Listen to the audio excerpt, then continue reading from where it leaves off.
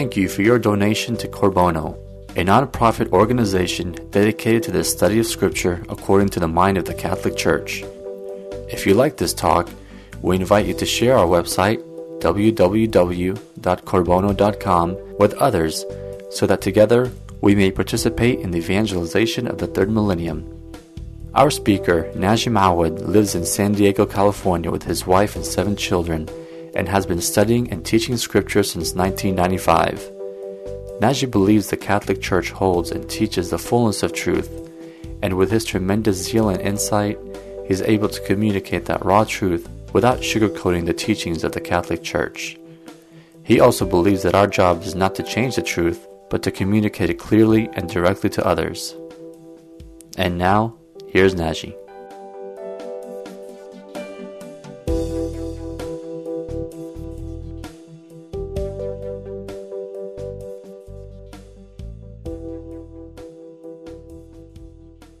All right, so we're going to continue our study in book of Genesis, and tonight my intention is to finish chapter 3, which will bring us to the point where Adam and Eve are pushed out of the garden. Last time we've looked at the whole drama of the disobedience of Adam and Eve. So I'm not going to go back and cover this. Today, we're going to look at what happens after. So I will begin reading from verse 8. And they heard the sound of the Lord God walking in the garden in the cool of the day, and the man and his wife hid themselves from the presence of the Lord God among the trees of the garden. But the Lord God called to the man and said to him, "Where are you?" And he said, "I heard the sound of thee in the garden, and I was afraid, because I was naked, and I hid myself." He said, "Who told you that you were naked? Have you eaten of the tree of which I commanded you not to eat?" The man said, "The woman whom thou gavest to be with me, she gave me fruit of the tree, and I ate." Then the Lord God said to the woman, "What is this that you have done?" The woman said, "The serpent beguiled me, and I ate." The Lord God said to the serpent, "Because you have done this, cursed are you above all cattle and above all wild animals. Upon your belly you shall go, and dust you shall eat, and all the days of your life. I will put enmity between you and the woman, and between your seed and her seed. He shall bruise your head, and you shall bruise his heel." To the woman he said, "I will greatly multiply your pain in childbearing. In pain you shall bring forth children. Yet your desire shall be for your husband, and he shall rule over you." And to Adam he said, "Because you have listened to the voice of your wife, and have eaten of the tree of which I commanded you, you shall not eat of it. Cursed is the ground because of you. In toil you shall eat of it all the days of your life. Thorns and thistles it shall bring forth to you, and you shall eat the plants of the field. In the sweat of your face you shall eat bread till you return to the ground, for out of it you were taken. You are dust, and to dust you shall return." The man called his wife's name Eve, because she was the mother of all living. And the Lord God made for Adam and for his wife garments of skins, and clothed them. Then the Lord God said, "Behold, the man has become like one of us, knowing good and evil. And now, lest he put forth his hand and take also the tree of life, and eat, and live forever." Therefore the Lord God sent him forth from the Garden of Eden to till the ground from which he was taken. He drove out the man, and at the east of the Garden of Eden he placed the cherubim and a flaming sword which turned every way to guard the way of the tree of life. As with the rest of Genesis, this text tends to be deceptively simple, because we are used to it. We've heard the story so many times that our ears tend to be a little bit dull. So we have to slow down and go through it very carefully. First thing that we notice right away is that in verse 8, we see that they heard. In the previous passage, what brought them into sin was the fact that they saw. The woman saw that the fruit of the tree was beautiful. Whereas in verse 8, they hear, they don't see. Which, of course, brings to mind the words of Christ.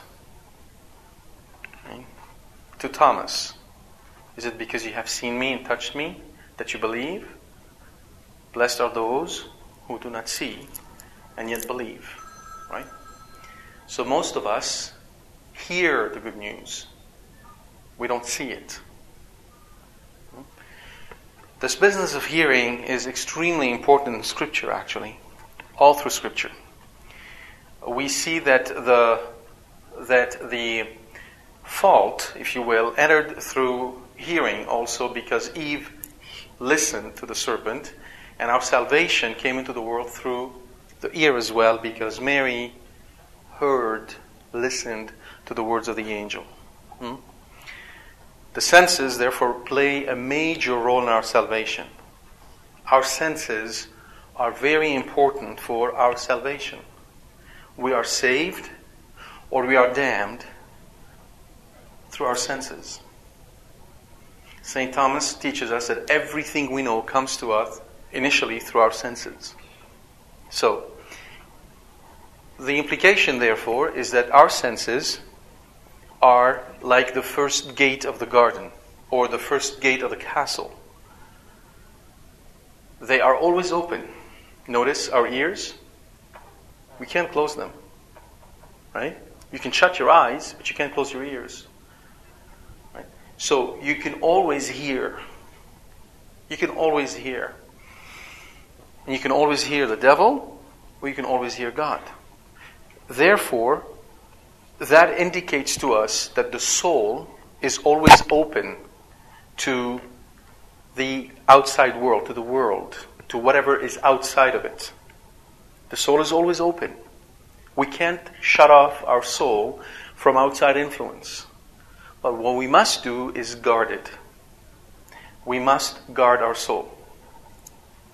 And that's where, the whole sacramental life of the church comes into play, which I'm not going to spend too much time on, but I just want to highlight the importance of our senses. All right, so if you are listening to music which is not speaking to your soul, if you are listening to lyrics which are not speaking to your soul, if you are listening to foul language, you are not listening to the voice of God.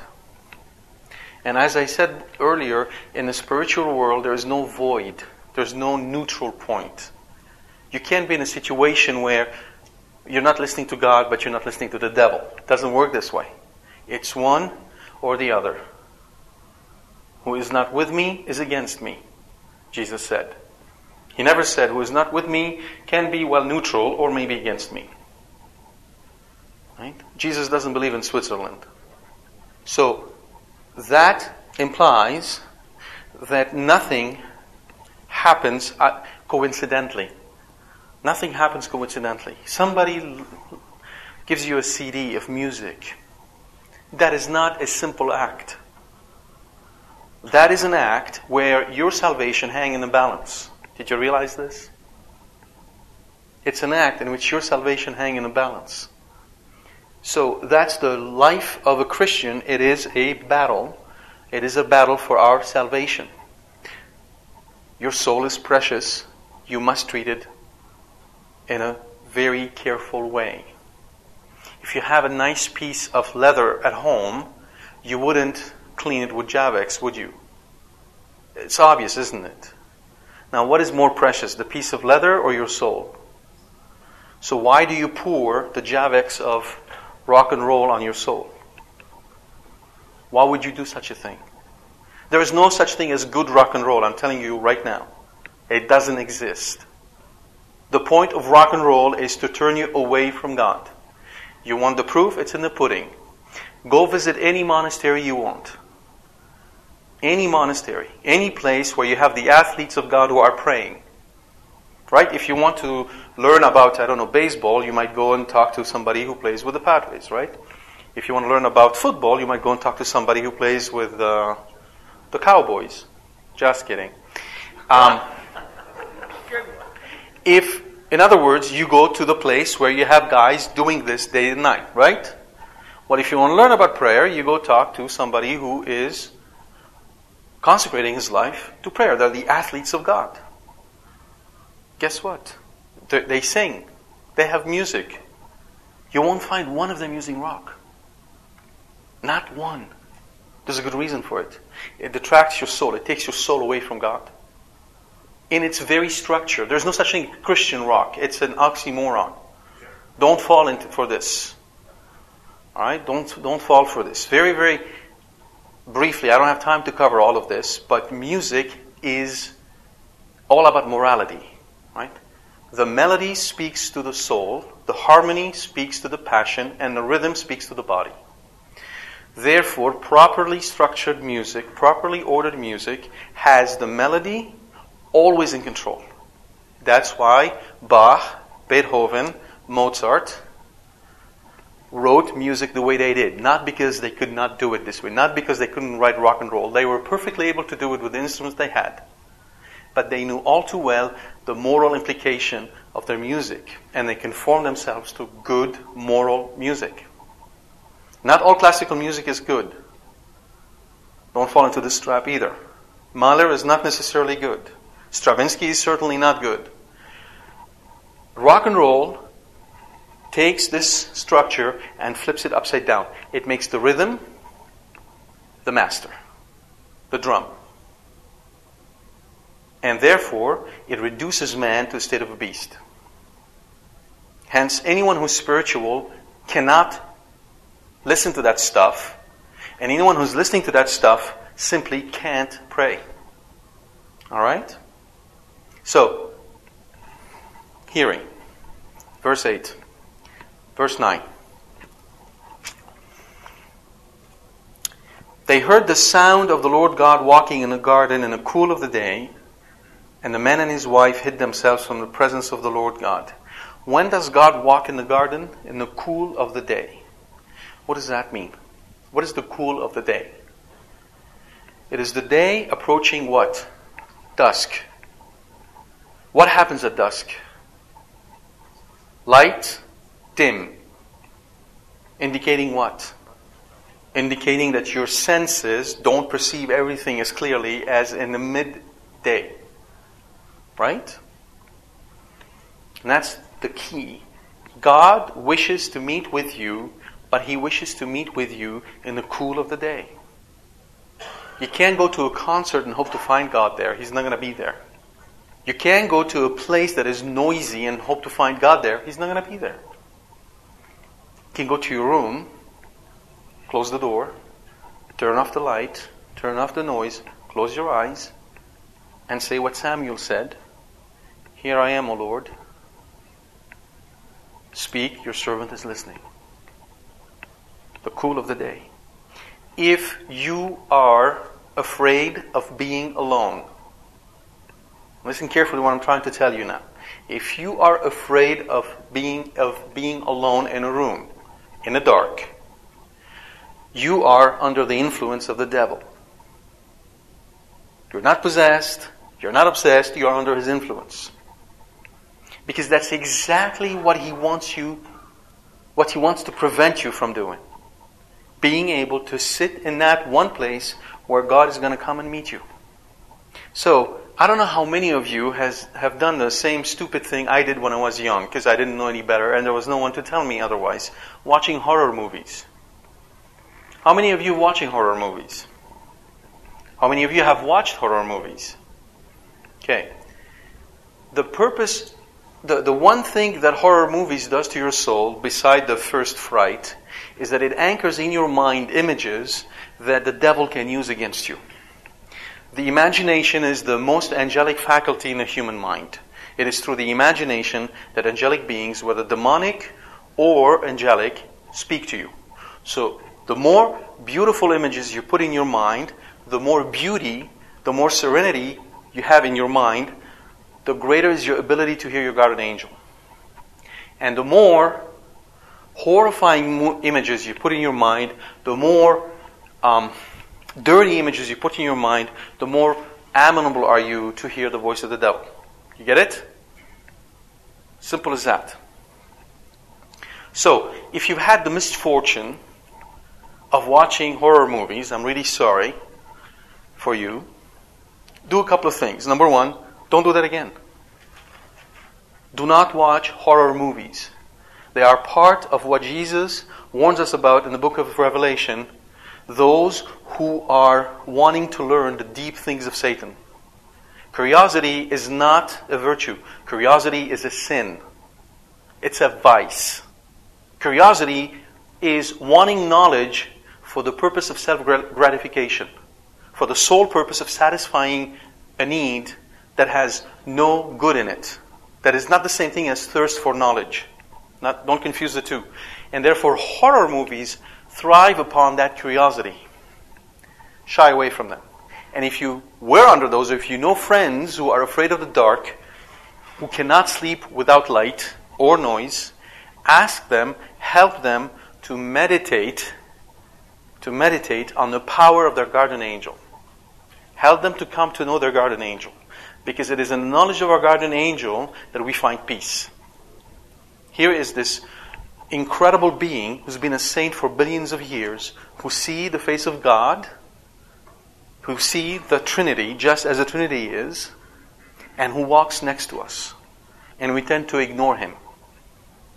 We're not even aware of his presence. As we grow in the presence, in our awareness of our angel, guardian angel, and we know he's always with us, then we do what Genesis asks us to do. We make the night, we make darkness natural.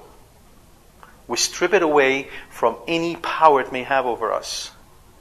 And now we're back to the cool of day where we can meet God face to face. Grace builds on reason. Grace builds on nature. So therefore, in order for us to grow in grace, we have to heal our nature. If you're afraid of the dark, if you can't sit, if you're fidgeting, if you sit down and you try to pray and all that comes in your mind is this constant beat of music, you're going to have to heal all this. It takes time. But it's in doing so that you truly find peace. The peace that God wants to give each one of us. Notice God did not intervene in the activity of Adam and Eve. Because God wants us to be responsible for what we're doing. He loves us, therefore He wants us to be responsible. He respects that freedom He gave us. But now He comes back. He says, He called to the man and said to him, "Where are you?" By the way, most of us tend to think of God now as God the Father. Alright? We tend to think of God as sort of non-Trinitarian God, as just one God. The Trinity came with Jesus. Before Jesus, there was no Trinity. And when Jesus came, there wasn't Trinity. No. That's nonsense. This is our Lord Jesus Christ. Because Paul tells us that everything that was made for Him, in Him, and through Him. Jesus was involved in the creation of the world from the very beginning. And He was Adam's best friend. How do we know that? A good friend doesn't let you down, right? When you have a problem, he comes and he takes care of you. And that's exactly what He did. He died for his friend Adam. So never take this image of God here and sort of separate it from the God-man on the cross. It is one and the same. It is the one who administers the curse and is the one who brings forth the medicine. So He says, "Where are you?" What does that question mean when God says, "Where are you?" Let me try and paint a picture for you, because you might think of it as sort of, "Yoo-hoo, where are you? I can't see you. Can you come out?" That's not what God is saying. It's much more profound. To just illustrate this, imagine that somehow you and your friends are at home and you're having a party and you decide that it would be really, really, really amusing if you made whipped cream enough to cover the kitchen. So here you are with your friends, waist deep in the whipped cream in the kitchen. And then you turn around and your mother is right there staring at you. Can you capture this moment? when reality comes crashing into in the fantasy you just created, and your mother says, "What are you doing?" Do you think she means how much whipped cream you used? Do you think she means, "I'm really curious to know how you did all this, because I'd like to do it again"? Is she asking a technical question? No. She's asking an existential question. It's a very deep question that she's asking you. It's, what are you doing with your life? What is the meaning of all of this? In the grand scheme of things, where are you? That's what God is asking. Where are you? That is the foundation of the personal prayer. That is why when we pray, we go into our room, we close the door, we shut up. At least we try. This is not the time to stand before God and give Him a list of all the things we want. Dear dear God, I'm sitting here to pray, and here are the list of all the things I want. And please give them all to me yesterday. Thank you very much. Whew, I spent 2 minutes with you, now I gotta run. Where's my pager? Where's my text messaging? Where are you? God initiates the conversation. He comes to us in the cool of the day, at His own hour. And then the very first thing He does is help us conduct what? A examination of conscience. That's what "where are you" means. Have you been faithful to the commandments? Where are you? So therefore, when we start our prayer, we do precisely this. We examine our conscience through the 10 Commandments. Have I been faithful to God? Or have I taken something else as my God today? We run down the 10 Commandments and we ask our guardian angel, our faithful friend, to help us examine our conscience, so that when we go to confession, we can have a good confession. That is the life of a Christian. If you're not doing this, if you're not trying to do this, right? If you are not considering this to be a very important part of your life, you would be like somebody who takes a shower when his mother-in-law visits from Afghanistan, which means once every 5 years. Do you understand what I'm trying to tell you? It means that right now, if we were suddenly given the gift, or maybe the curse, of smelling sin, we'd probably lose consciousness. Because we would stink. If you are not going to confession regularly, your soul stinks.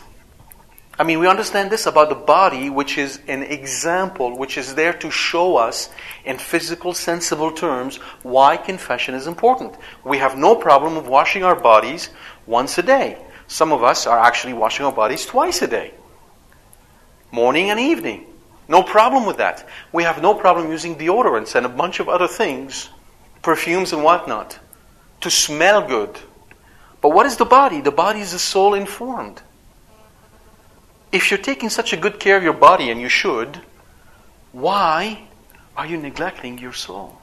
I mean, God teaches us through natural means. Doctors tell women, you must inspect yourself so that you may detect breast cancer early on. Why do you think this is happening? Don't you see the hand of God pointing to us in physical terms what we should do about our soul? If we take such good care of ourselves to make sure that if there is a disease, we can detect it right away, so we can take care of it right away. Why aren't we doing the same thing with our soul?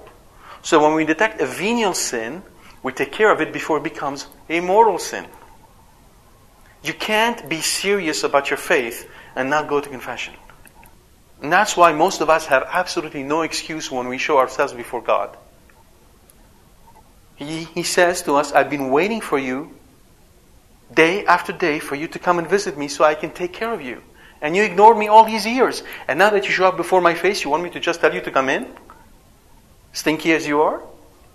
So please, if you have not been to confession in a long time, just go. Don't agonize over it. Just go. And you will see how wonderful it is. Because it is Jesus waiting for you. You tell Jesus you love Him? Well, go visit Him. He's going to sit with you and He's going to give you way more than you think you're giving Him. Now the man said, I heard the sound of thee in the garden and I was afraid because I was naked and I hid myself. It's a loaded sentence. First of all, I heard the voice of thee in the garden. In the Hebrew, that sentence, I heard the voice of thee or I heard the voice of you, can be translated as I obeyed you. Right? The Hebrew expression can be translated as, can mean I obeyed you, which is such a sarcastic sentence. Because he precisely disobeyed him. He precisely disobeyed him. So it's really interesting. So I heard the voice of you and I hid myself because I was naked. Alright. Is Adam hiding because God can't see man naked? Is that the problem? No. Again, let's learn from kids. Go home and you're looking for your favorite daughter.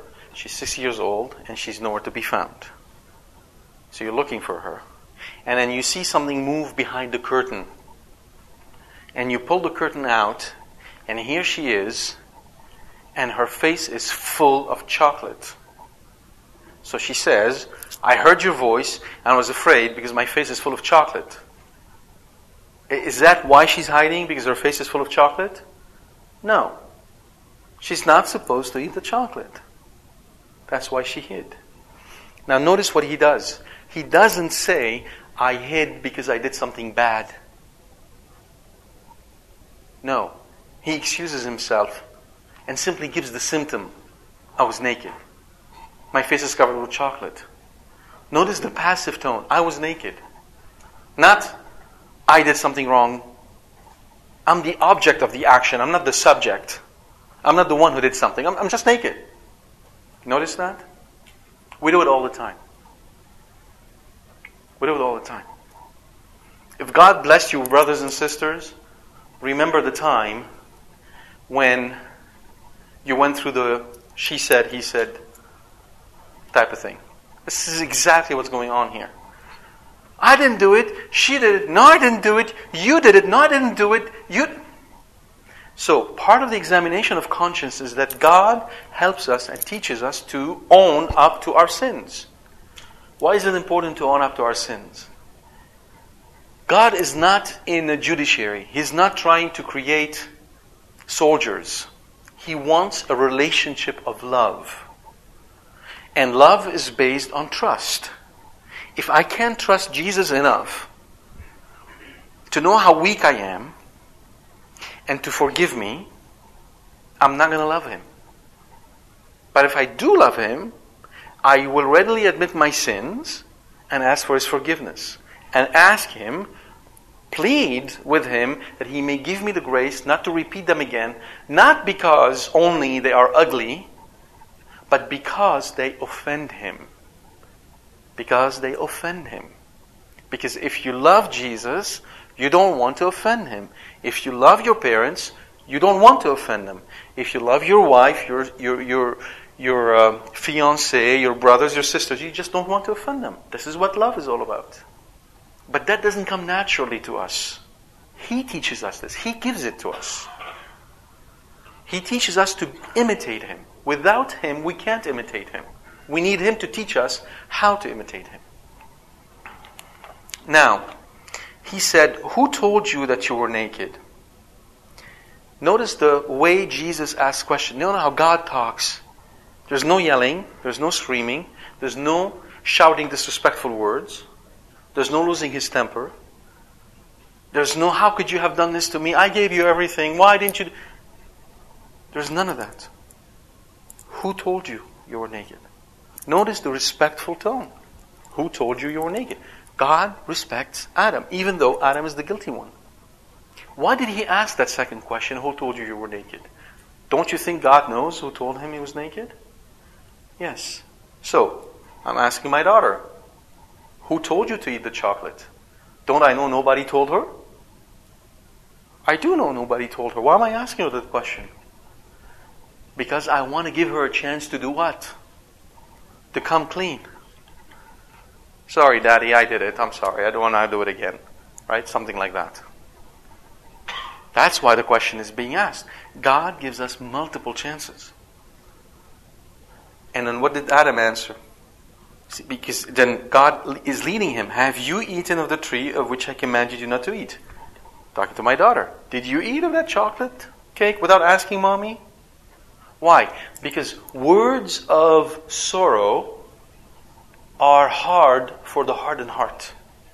When our heart becomes hardened, saying I'm sorry and meaning it is a really tough thing to do. Those of you who have kids know what I'm talking about. Okay, say sorry to your brother. Sorry. Okay, could you please say it better? I mean, like you mean it? I'm sorry. There's nothing. You can't. It's like taking a stone and trying to squeeze lemon out of it. Good luck. Not going to work. So that also shows the limitation of what a parent can do. You need to pray and sacrifice for your children because they are in need of it. They need your love, but your sacrifices as well, so that God's grace may touch their heart and change their hearts into hearts of flesh. Job sacrificed every morning when he woke up. Even though his children were grown, he would offer sacrifices on their behalf, lest they may have sinned. So parents, or those of you who would become parents, think this way. Offer up all the pains and all the sorrows that will come to you this day as a sacrifice of reparation for your sins and the sins of your children and wife or husband. Because in this way you sanctify your family. And that is part of the power that Jesus gave us. That's what we call the priestly power of every baptized. To join our sacrifices with that of the Mass. So we do that. Now, instead of this, what does the man say? The woman whom thou gavest to be with me, she gave me the fruit of the tree, and I ate. So notice, this was the, at last, flesh of my flesh, bone of my bone, like, 2 paragraphs earlier. Flesh of my flesh, bone of my bone. Now she became the woman, not the woman who I said she is flesh of my flesh, bone of my bone. No. The woman whom thou gavest to me. It'd be like my daughter saying, well, the cake that you bought and you put in the fridge, and when I went into the kitchen, the fridge door called to me.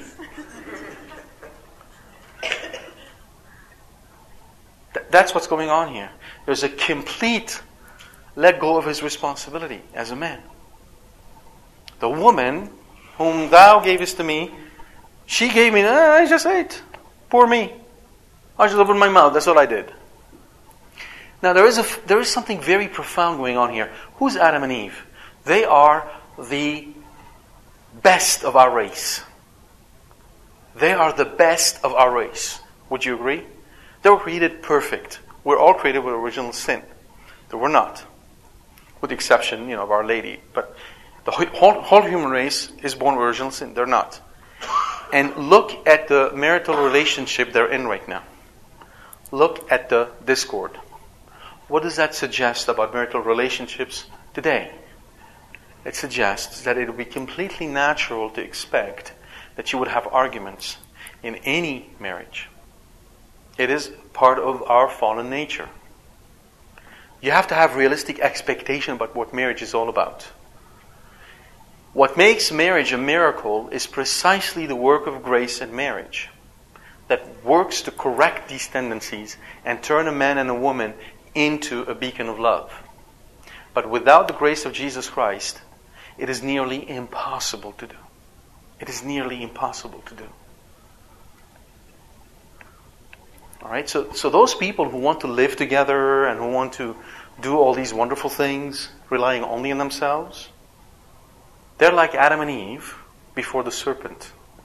If Adam and Eve could not resist, how will they be able to resist? There's not a chance in the world that they will. That is why it's so important for us to constantly evangelize, constantly bring the church to the world, because the world is in a desperate need of the church. Without the church, the world is gone. I am convinced that when we will be in heaven, God willing, we're going to stand in heaven and be awestruck at the fact that the world did not obliterate itself and human beings did not destroy each other for so many hundreds of years, if not thousands of years, because of the Catholic Church. Because of the Catholic Church. People think the world is in a terrible state right now. Imagine what the world would be if there was no Catholic Church. That's what we're going to realize fully when we're in heaven. Now, when he says that, God simply turns to the woman. He takes the word of the man apparently for granted, and he said to the woman, what is it that you have done? The woman said, notice, we're passing the buck again. The serpent beguiled me, and I ate. You notice? And I ate. The man said, she gave me the fruit of the tree, and I ate. And the woman says, the serpent beguiled me, and I ate. So what is the woman to the man now? She's like the serpent.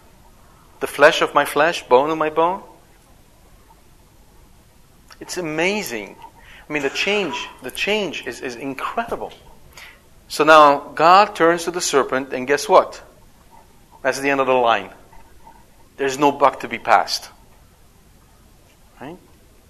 In the case of the serpent, there's no interrogation. He doesn't ask him, why did you do such a thing? How come did you do this? You notice? He does not question the serpent. Why doesn't he question the serpent? What is it that Adam and Eve are capable of that the serpent is not capable of? Repentance. Repentance. Precisely. God asks question as long as we are willing to repent. What does that mean? It means your conscience pricks you. When you are living in a state of sin, your conscience is pricking you. When you're doing something that is contrary to the law of God, your conscience is like a fly. You know how a fly is around you all the time? Right? You know why we have flies? To remind us of conscience. That's the purpose of flies. Here we are sitting, comfortably enjoying the day, and this fly comes by. Zing, zing. And it's so annoying. Right? You just want to swat it. Its purpose is to remind us we have a conscience. So when a fly comes by, God is saying to us, are you watching over your senses? Always use the fly as a reminder of what you're doing with your senses. It's a symbol of your conscience. Right? And oftentimes, the conscience of a sinner is like a fly.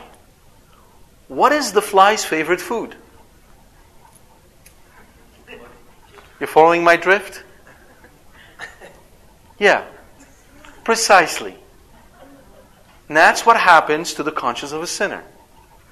There is a Jewish man during the Second World War who was running away from the Nazis.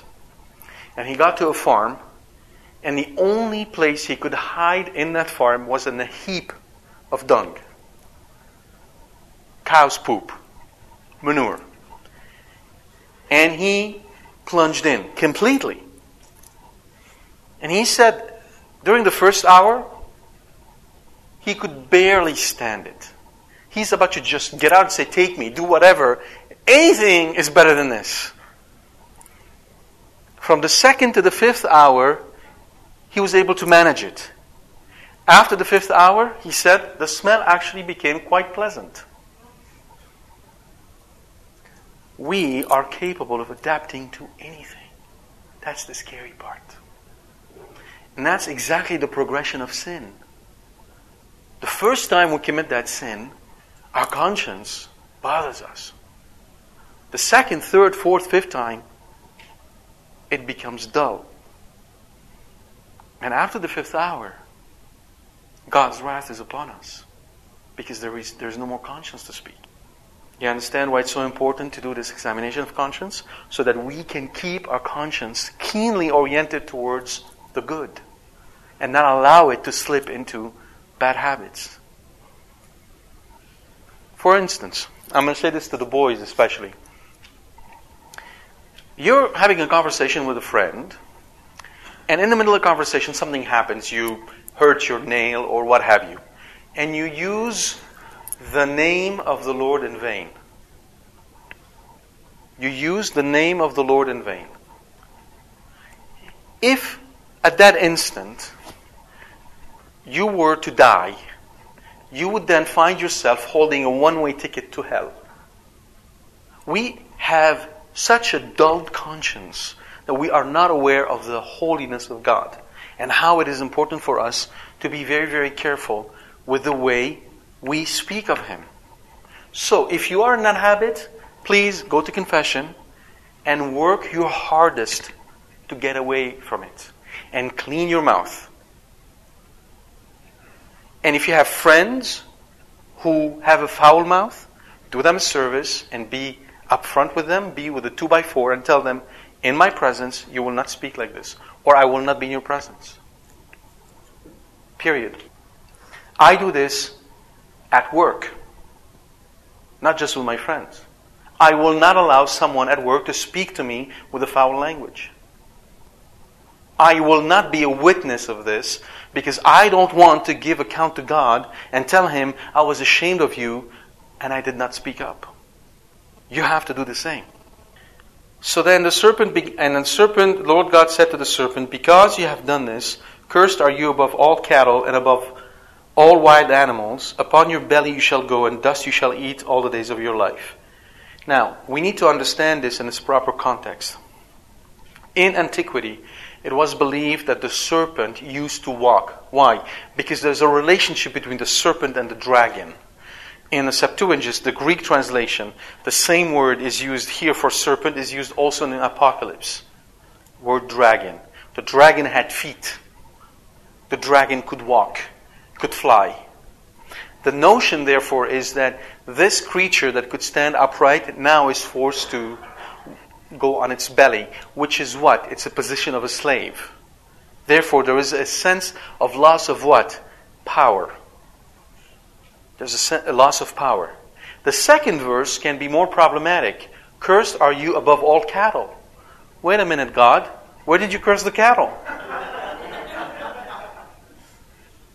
I mean, we haven't heard anywhere in Scripture up to this point where God's saying, cursed be the cattle. So what's up with that? As I told you before, we have to understand Scripture in its proper context. Remember that back then, when the text was penned down, the Jews were living in Babylon. Right? In the Babylonian mythology, how are gods represented? Animals. You understand? So again, this is a direct attack against all those gods represented in forms of animals, which are actually statues representing demons. What is going on here is that God is telling Satan, you, above all other demons, carry the greatest guilt and therefore will be accountable for the greatest suffering. Just as in heaven you have degrees of happiness, in hell you have degrees of damnation. Not everyone suffers equally. And he will suffer most. The amazing thing, or the horrifying thing, is that Satan knows that every time he tempts one of us, every time he tempts one of us, every time he causes one of us to sin, every time he is the cause, or maybe not the proximate cause, but the cause of someone falling in hell, his suffering increases. Imagine a creature that hates us more, in a sense, than the suffering. He's willing to increase his suffering if he can bring us into hell. It is something we can't imagine. We cannot understand Satan. It is beyond our understanding because there is no human being who is pure evil. Satan is pure evil, meaning this is a creature that has completely and absolutely rejected any presence of God in his life. We just can't understand that. And so here, he undergoes that curse, which is going to be constantly repeated throughout history every time He actually does that. So, oftentimes the subject comes up. I've pointed that out to you at different time. People have a difficulty with the position of the church as far as the death penalty goes. Remember one thing. At the end of the day, what really counts is where we're going to end up, in heaven or in hell, and the degree of beatitude or the degree of damnation we're going to end up in. When a man is trying to commit a mortal sin, and if the only way you have to stop him from committing a mortal sin, say by harming somebody, he's harming you or your children, or doing something harmful, and the only possible way for you in a situation is actually to kill him, you're not doing this just as in self-defense, meaning just for your own interest. You're also doing this for his interest. Because if you prevent him from committing that greater evil, you've lessened his judgment. So the position of the church around death penalty does not entail only this world. It concerns the next. That's why the church will never be against the death penalty. What John Paul II has stated is that in modern societies, where we have the infrastructure that we have the ways or the means to stop someone and provide a punishment that gives him the chance of repenting. That was the whole point of his reflection. He wasn't reneging on the teachings of the Catholic Church about the death penalty. No, he made a comment about the death penalty. It's not about being in favor. People interpret his comment as if he's saying, moving forward, the Catholic Church is not in favor of death penalty. The Catholic Church, even in the Catechism, is very clearly stating that the death penalty is the right of human society. This is not taken away from us, right? But in modern societies, we may not need to apply it as you would, for instance, say in a place where you really don't have the infrastructure from stopping a madman of killing people. I will put enmity between you and the woman, and between your seed and her seed. All right, this verse alone is of profound importance. Profound importance. I will put enmity between you and the woman. Initially, you might think that the enmity he's going to put between the serpent and the woman would be the woman, which is Eve. And to a certain degree, this is true. To a certain degree. But here's the problem. Enmity supposes what? Absolute opposition. Like water and sulfur. Like black ants and red ants. You just can't mix the two. You can't. If you've never seen that, you haven't seen what Armageddon would look like. When I was in the forest in Lebanon, that was one of my pastime. I'd spend days finding a colony of red ants, and then days finding a colony of black ants, and then days trying to coerce them to meet. Because the day they meet, you'd be looking straight out, you see this red ant and this black ant walking by peacefully, and their antenna touches, and before you could blink, one of them is cut in half. And then you should see the war between the two colonies. I mean, I shouldn't be bragging about this, I suppose, but let's just say it was a scientific experiment. It's incredible. So I use that as the example I'm talking about. That enmity is complete. Therefore, St. Ephraim, St. Ambrose, St. Jerome, and other fathers have seen in this, and rightfully so, the first prophecy about Our Lady. Because the true enmity is between the one who is spotless, Mary, and Satan. Okay? When he says, I will put enmity between you and the woman, what he means is that I will preserve her from sin. Because none who is born into sin can be said to be in enmity with Satan. When we are born into the world, we are born with original sin in our soul. Therefore, Satan claims us. We belong to him because of what Adam and Eve did. Jesus Christ then says, through the sacrament of baptism, what is sacrament in Latin? Sacramentum. Oath. It's an oath. Jesus made that oath.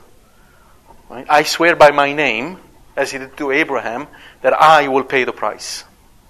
And I did. So he paid the price to save you. He bought you back. He paid the price to buy you back to him. You belong to him.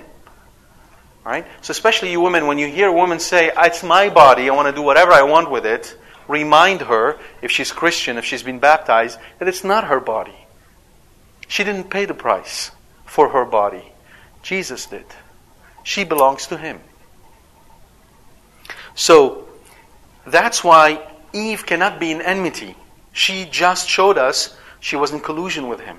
Now she fell into sin. And redemption hasn't come. How could she be in enmity? So obviously that cannot be the woman he's speaking of.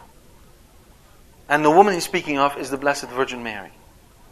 Now, the objection that came through was that, well, if Mary is born sinless, spotless, without sin, she did not need to be saved by Jesus Christ. If she's born without sin, she did not need to be saved by Jesus Christ. And that's the argument that had stopped St. Thomas Aquinas from agreeing or accepting the idea that Mary was immaculately conceived, something that St. Ephrem sung in his hymns. Right? Only you and your mother, O Lord, are spotless, St. Ephrem declared. He didn't elaborate, but he declared it. Now, how do you make that work? You cannot say that somebody can be born without sin apart from Jesus Christ.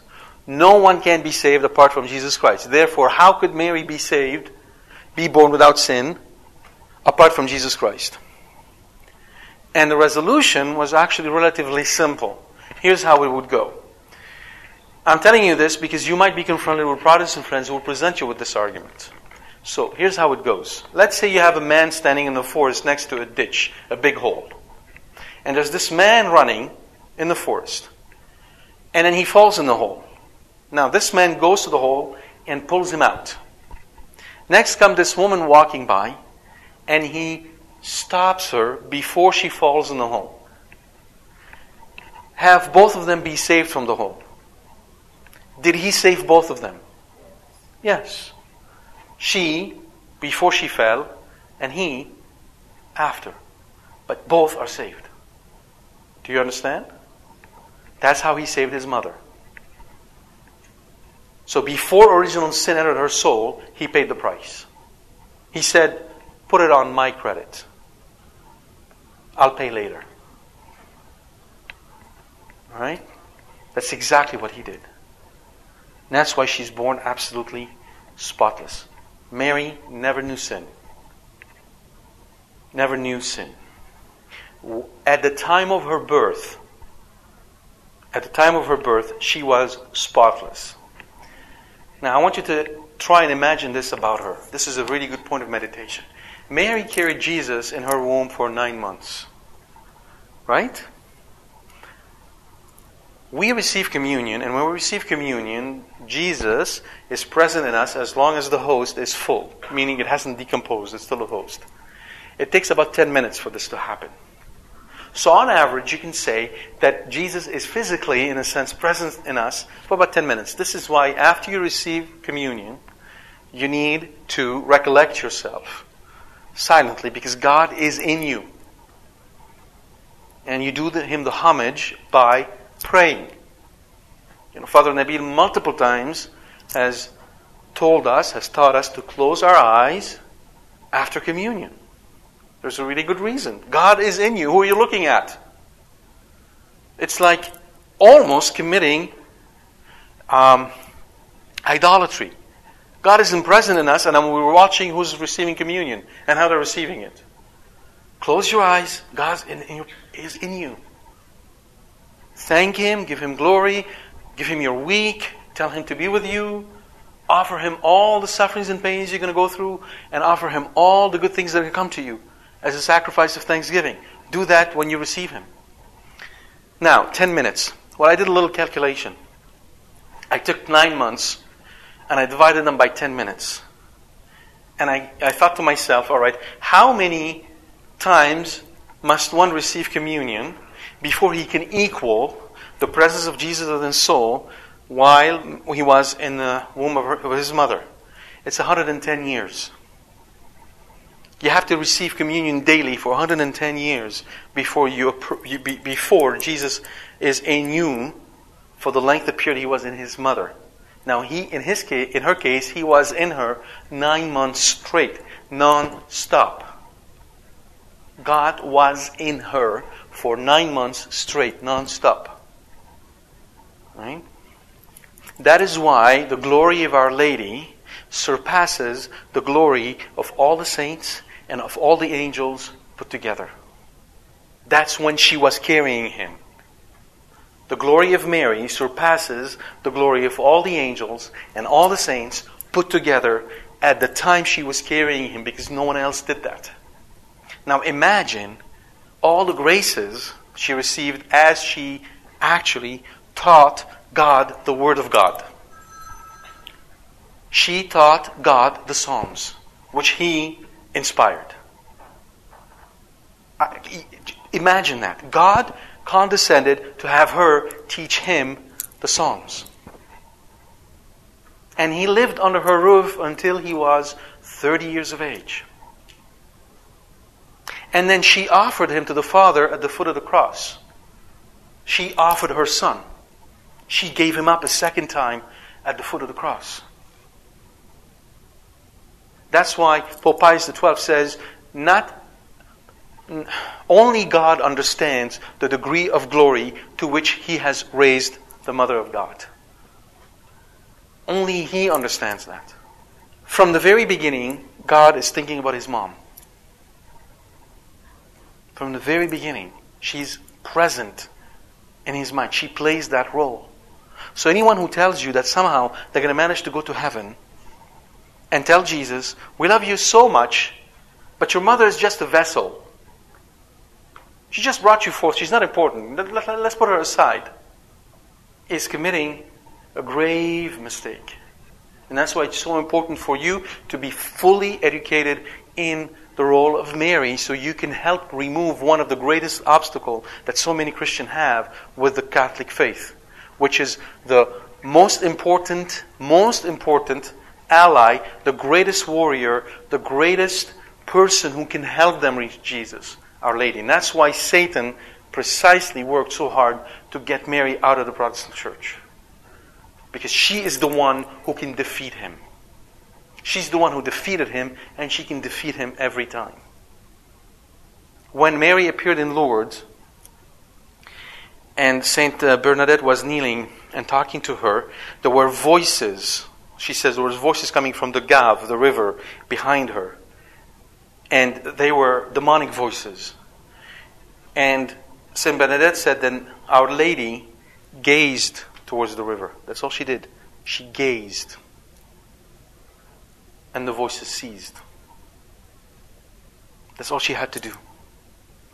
There are actually accounts of people who were possessed, and when forced by the priest to say who defeats them, these same devils are forced to sing a hymn of praise to the Mother of God. It tortures them, but they are forced to do it. This is the enmity that was put between her and them. This is who she is. And here the sentence between your seed and her seed, he shall bruise your head. The he in Hebrew is indefinite. It can go either way. It can go he or she. Right? And both are absolutely proper. You can read this as she shall bruise your head. Right? Because through her Son she does that. And you shall bruise his heel, which means that you are going to be the cause of his suffering. You bruise his heel, but only his heel. You will not be able to defeat him. Now, I will greatly multiply your pain in child. To the woman he said, I will greatly multiply your pain in childbearing. In pain you shall bring forth children.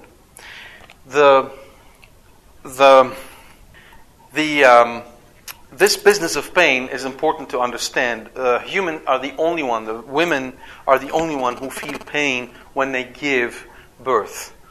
Pain with childbearing does not exist in the animal world. It exists only among humans. Right? Now, in the evolutionary theory, it's related to the head, actually, to the size of the head. Apparently, there's some relationship there, and that could very well be the case.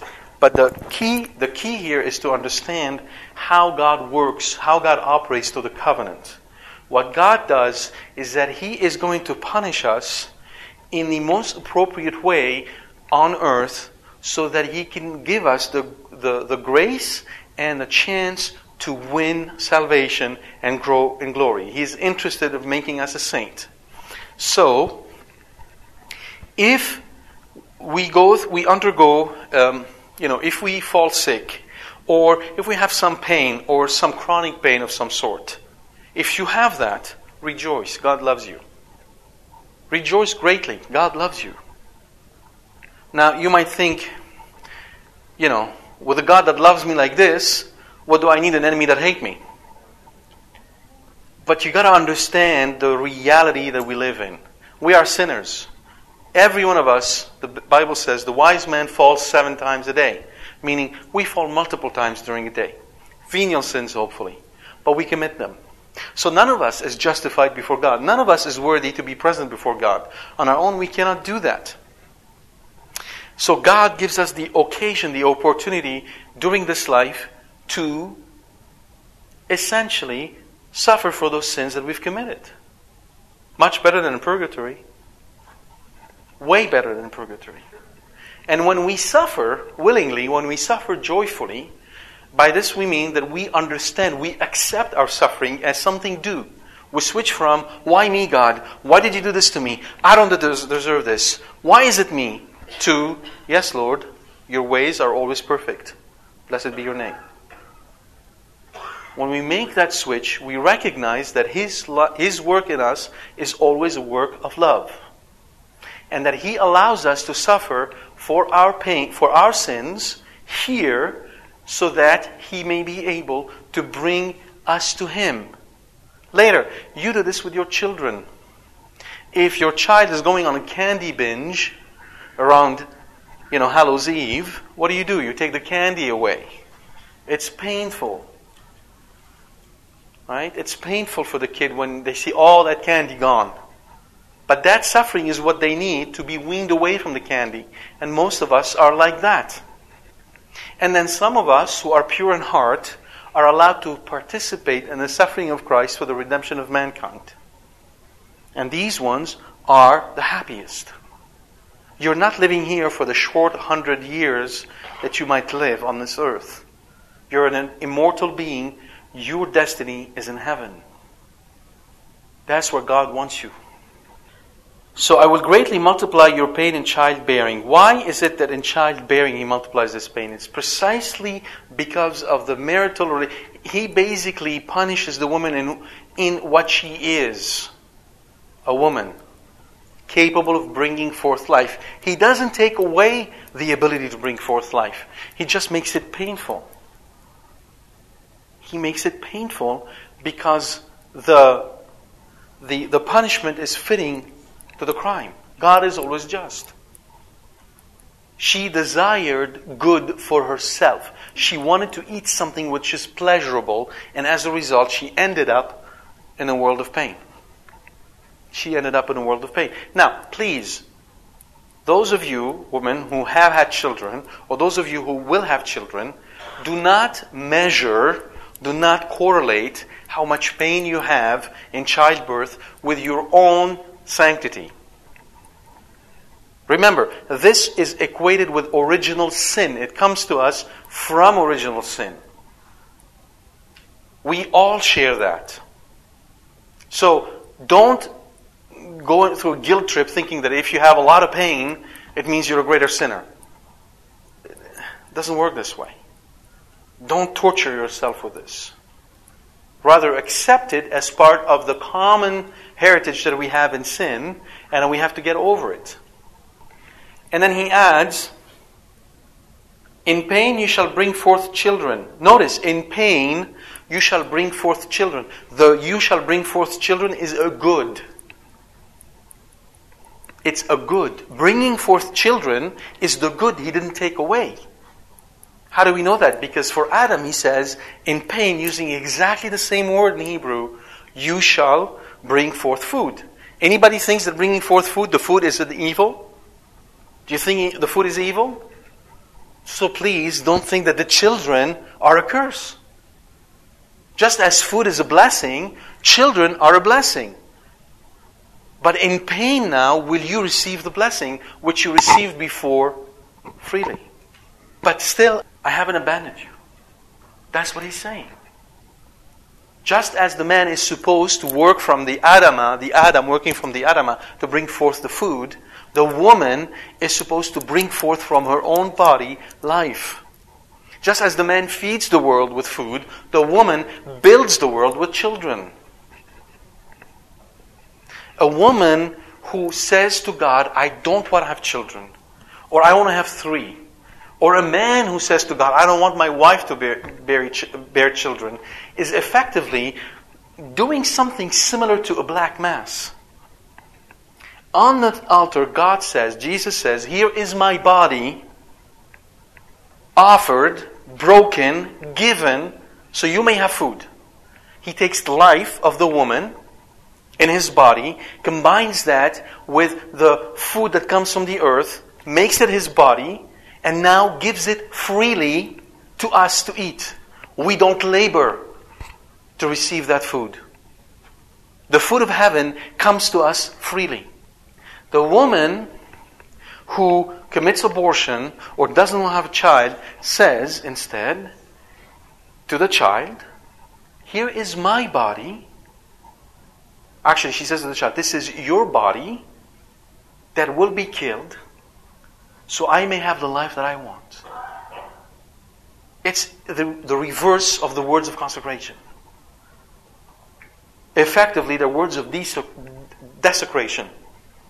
And just to let you know, abortion typically is associated with a curse. A woman who aborts a child is cursing him. It's a big deal. It's a great evil. And we have to pray for them because many of them are ignorant. Many of them don't know what they're doing. So I'm not speaking these words in condemnation. I'm speaking these words in sorrow, but to let you be aware of the great battle you're engaged in as a Christian. So any one of us, for instance, who's thinking about voting for a candidate who supports abortion, if you vote for a candidate at any level, any candidate who is pro-abortion, you are effectively committing a mortal sin. Do you understand that? You have no choice in the matter. Everything else pales in comparison to this one sin.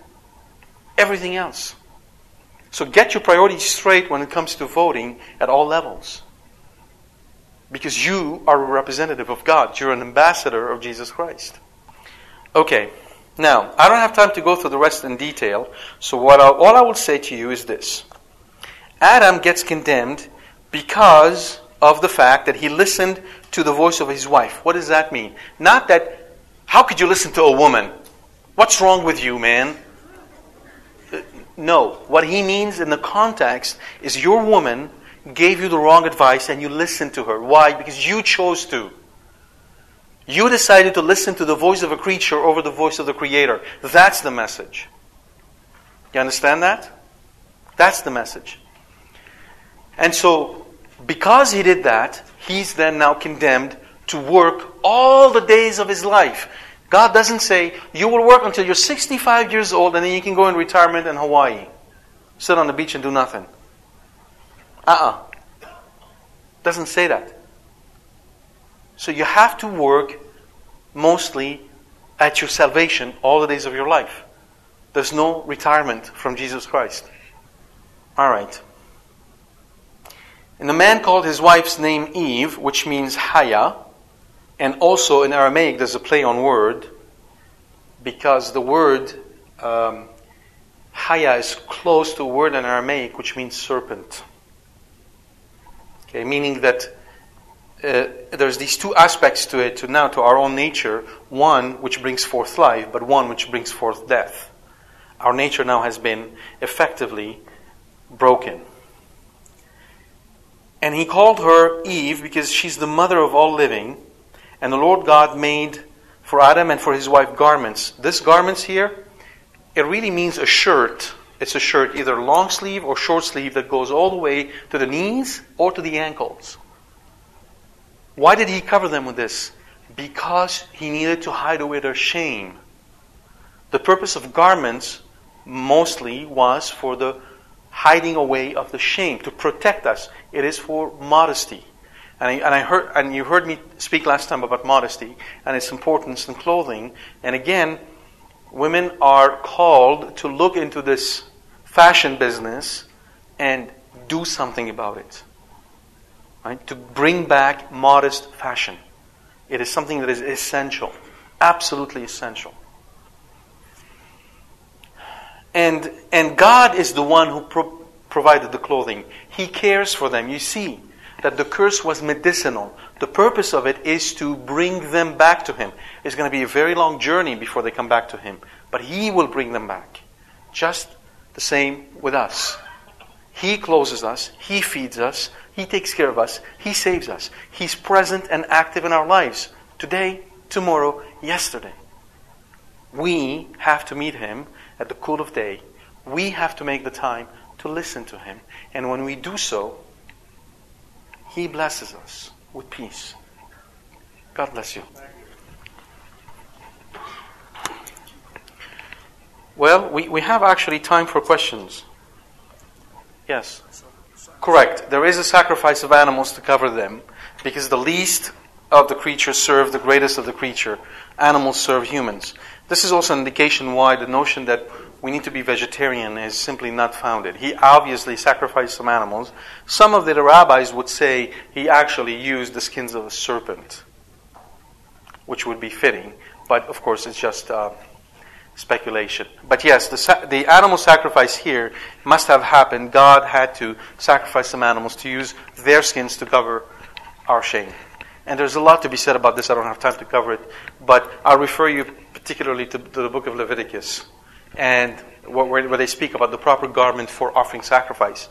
The one thing I would say is, when you come to Mass, especially when you come to Mass, especially you women when you come to Mass, stand before the mirror, imagine the Blessed Virgin standing next to you, and ask her this question: is this acceptable before your Son?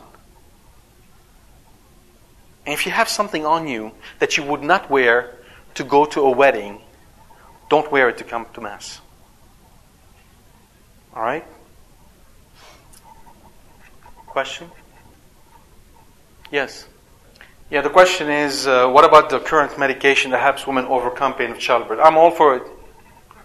I'm all for it. Makes my wife happy? Why not? Medicine is a good thing. Medicine is a crutch that we have to use to simulate the condition Adam and Eve lived in before original sin. It's a good thing. Medicine is a very good thing. Right? So, absolutely, epidurals are great. No problem with that. Incidentally, bringing children in pain doesn't just mean when you give birth to them. It also entails all the pain of rearing children. All the suffering that goes into bringing forth kids. All of this was not supposed to happen, because before the fall, the children would have been ordered. They would have had there would be no disorder in them. You wouldn't have to fight with a kid to eat candy. You wouldn't want to touch a candy. There would be no such temptation. So therefore, it's the whole gamut, not just the moment of bringing forth children. Yes. What language did Adam and Eve speak in? Obviously, we do not know. St. Augustine would argue that they spoke Hebrew, and that the language of heaven is Hebrew. That's, of course, speculation. That's St. Augustine. We don't know. Yes. Very good. This is much better, right? So there's this gradation. There's a gradation. God is good. So somebody who's listening, say, to heavy metal, if he can move on to listen to Christian rock, that's progress, right? It's not what God wants for him. So he moved from plan Z to plan X. It's progress. Good. Is it what God wants? No. So when God speaks to our soul, our emotions are completely at rest. We need to learn to distinguish between God speaking to the soul and God speaking to our emotions. Now, He knows sometimes that's what we need. St. John of the Cross says that many of us have what is called spiritual sweet tooth. Right? We like the spiritual candy because we need them, and He'll give it to us. But eventually, as we grow in our faith, that kind of goes away. He weans us from this to bring us into that silence where He feeds us the food that He really wants for us. So I would say, as long as you are deriving benefit, meaning that it's turning your face towards Jerusalem, turning your face towards God, keep on listening to them. The day that you find that somehow you're listening to them but you're distracted, it's not capturing you, you're not in the presence of God, that's the time where you move on. Alright? Yes. Yes, melody is that part of the music that speaks to the soul. Harmony is the part of the music that speaks to the emotions. And the rhythm is the part of the music that speaks to the body. Okay? And that's why, if you notice, you put rock and roll, you put tango, you put jazz, you put most of these music, and you watch people dancing, what moves are the hips. This particular area is the area that moves. If you notice the music which is folkloric, all the music from all across the world, where there is melody, all the folkloric music is melodious. Melody reigns supreme. How do they dance? If you've seen Irish dancing, if you've seen traditional Lebanese, Greek, Russian, you name it, which part of the body moves? The shoulders and the legs, nothing else. And you don't have to teach people that. That's how they move. Because the music compels them to move this way. Switch over to rock, switch over to jazz, and you will see different parts of the body moving. Yes. Very good question. How come Adam and Eve did not have the gift of bearing children until they had to leave? Adam and Eve had the gift of bearing children before.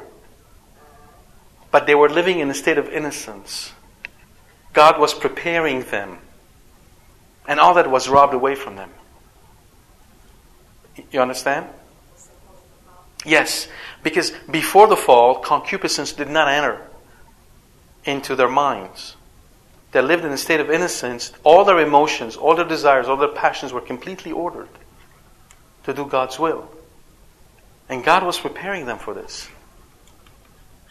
But then they took it away.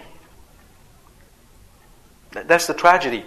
Essentially, the devil robbed them from what God wanted to give to them.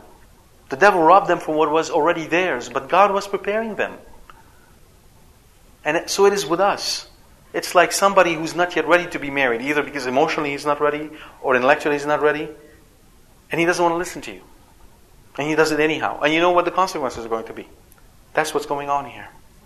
It was not a gift. It became, in a sense, also a part of a curse, because pain entered into it, whereas before it was only joy.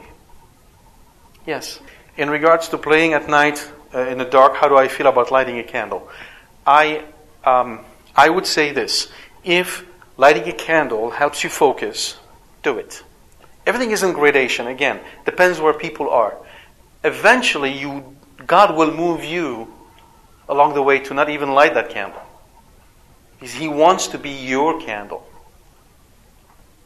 See? Yes. Yes and no. Let's be very careful. You're absolutely correct. Plan A was perfect. There was no suffering in Plan A. But God foreknew that. He knew what was going to happen.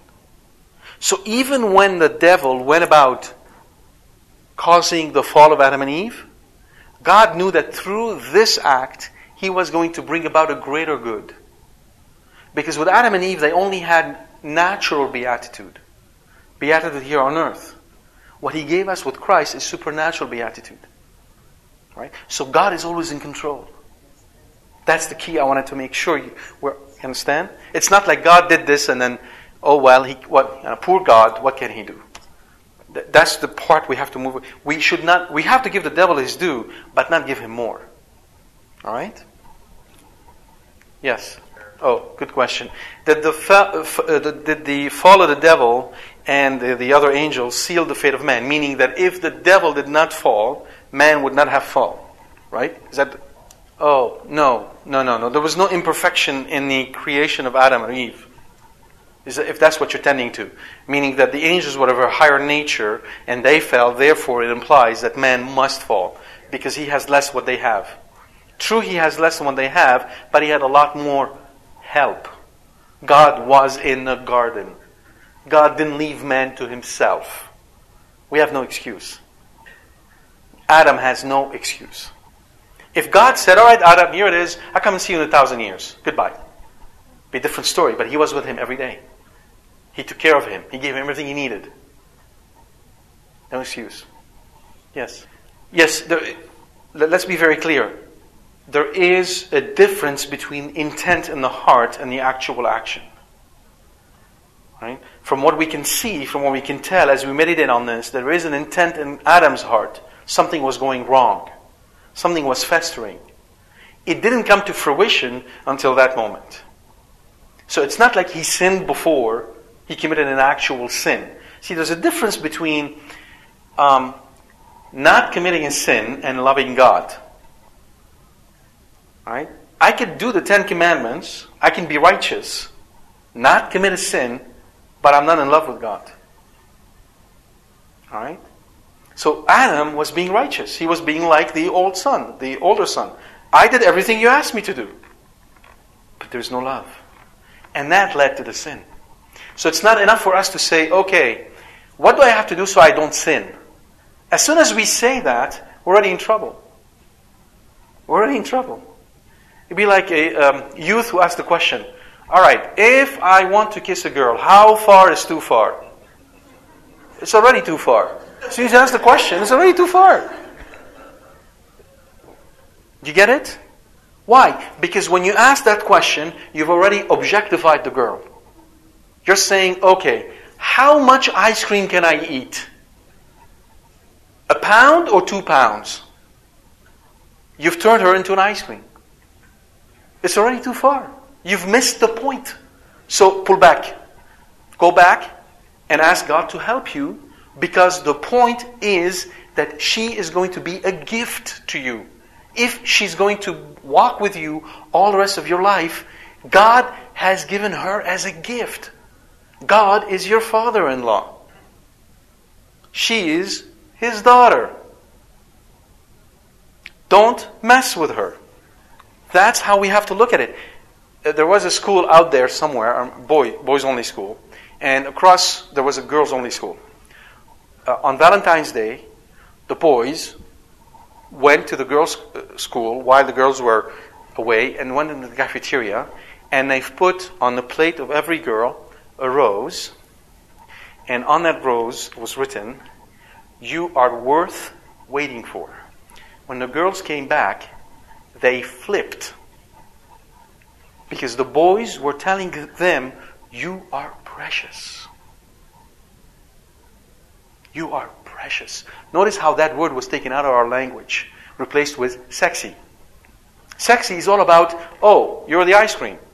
Precious has an altogether different meaning. You are precious in my sight.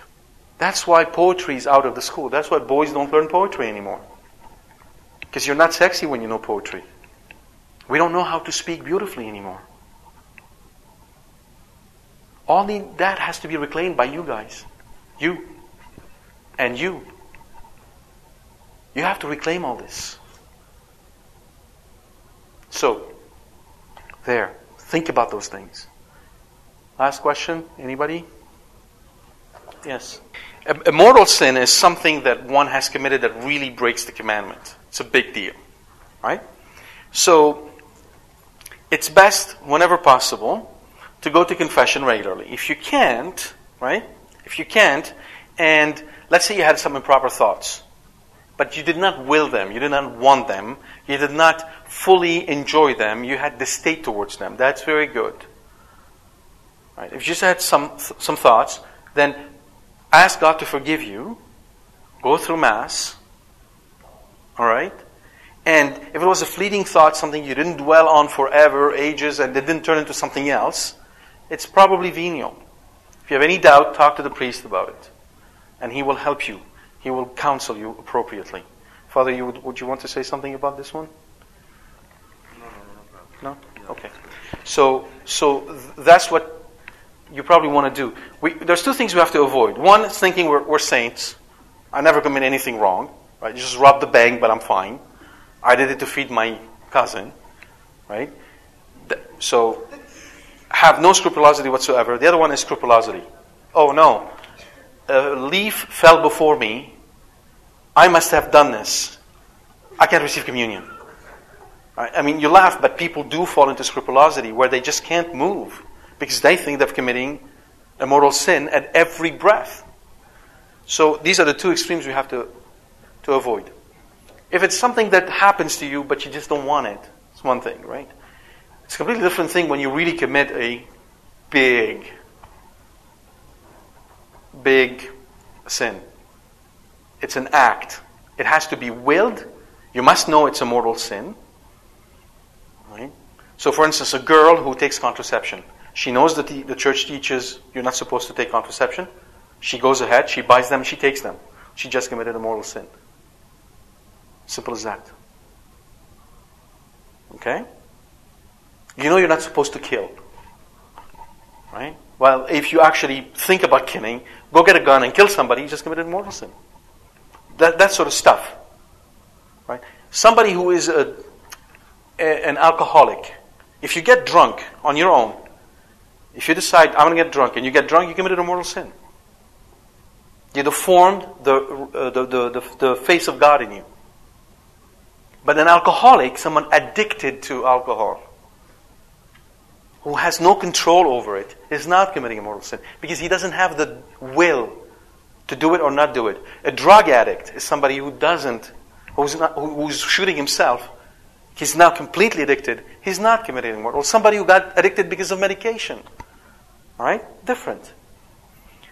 You know, in the sexual arena, a lot of guys and these days girls are having certain problems. Right? The big M word, which I don't want to necessarily pronounce here, depends on the audience. And when they get addicted to it, the addiction forces them to do it over and over and over again. Well, that's not a mortal sin. It's part of the problem. The only way to get over it is to really get close to Jesus Christ, to love Him and meditate on the cross. Go into confession and meditation on the cross, on the passion. Meditate on the passion. If you have that problem, if you are stuck with sexual addiction and you want to get out of it, meditate on the cross of Jesus Christ. Learn from Him. Learn how He bore our pain. See how He put up with the suffering. When they beat Him, Jesus did not complain. Not because He was weak, but because precisely He's so strong. He's a man. Did not complain. So when you are under that pain of that sexual desire hitting you like a wave about to break you down, think about Jesus being beaten. Think about Him being hurt. And as your love for Him grows, as your love for Jesus grows and becomes strong, you should repeat, Jesus, make me meek and humble of heart like you. Meek and humble of heart like you. And you repeat that. And eventually, the love that you have for Jesus Christ will free you from your addiction. And you will become a man. But in the meantime, if you're stuck with that, please don't torture yourself. If you're stuck with an addiction, something you cannot control, something where your will is incapable of making a free decision, don't torture yourself by thinking that you're separated from God. You need His grace. Come to Him. Go to confession and receive communion as often as you can. All right? Because He loves you. He knows where you are. He knows our weaknesses. He knows we're weak. As long as we're trying, He's there to bring us to Him. But meditate on His suffering. See how He suffers. Not just on how He's being beaten. Don't meditate on the guys beating Him. You can see yourself in this because you're beating Him just like they did. But meditate on how He receives it. They put that crown of thorns on His head. He doesn't deserve it. It's not necessary. It's not part of the punishment. They do it just to amuse themselves. And they drive those thorns through His skull, in His skin. Not a word of complaint. Not because he's weak, but because precisely he loves. Learn from him. Learn to love like he loves. You'll become a man. And you will become women.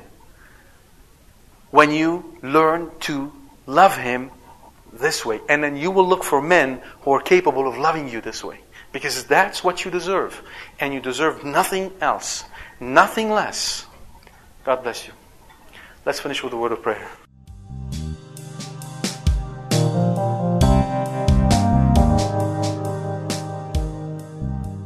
We hope you've enjoyed this talk from Carbono. For more information about this and other talks, please visit our website at www.carbono.com. Thank you, and God bless you.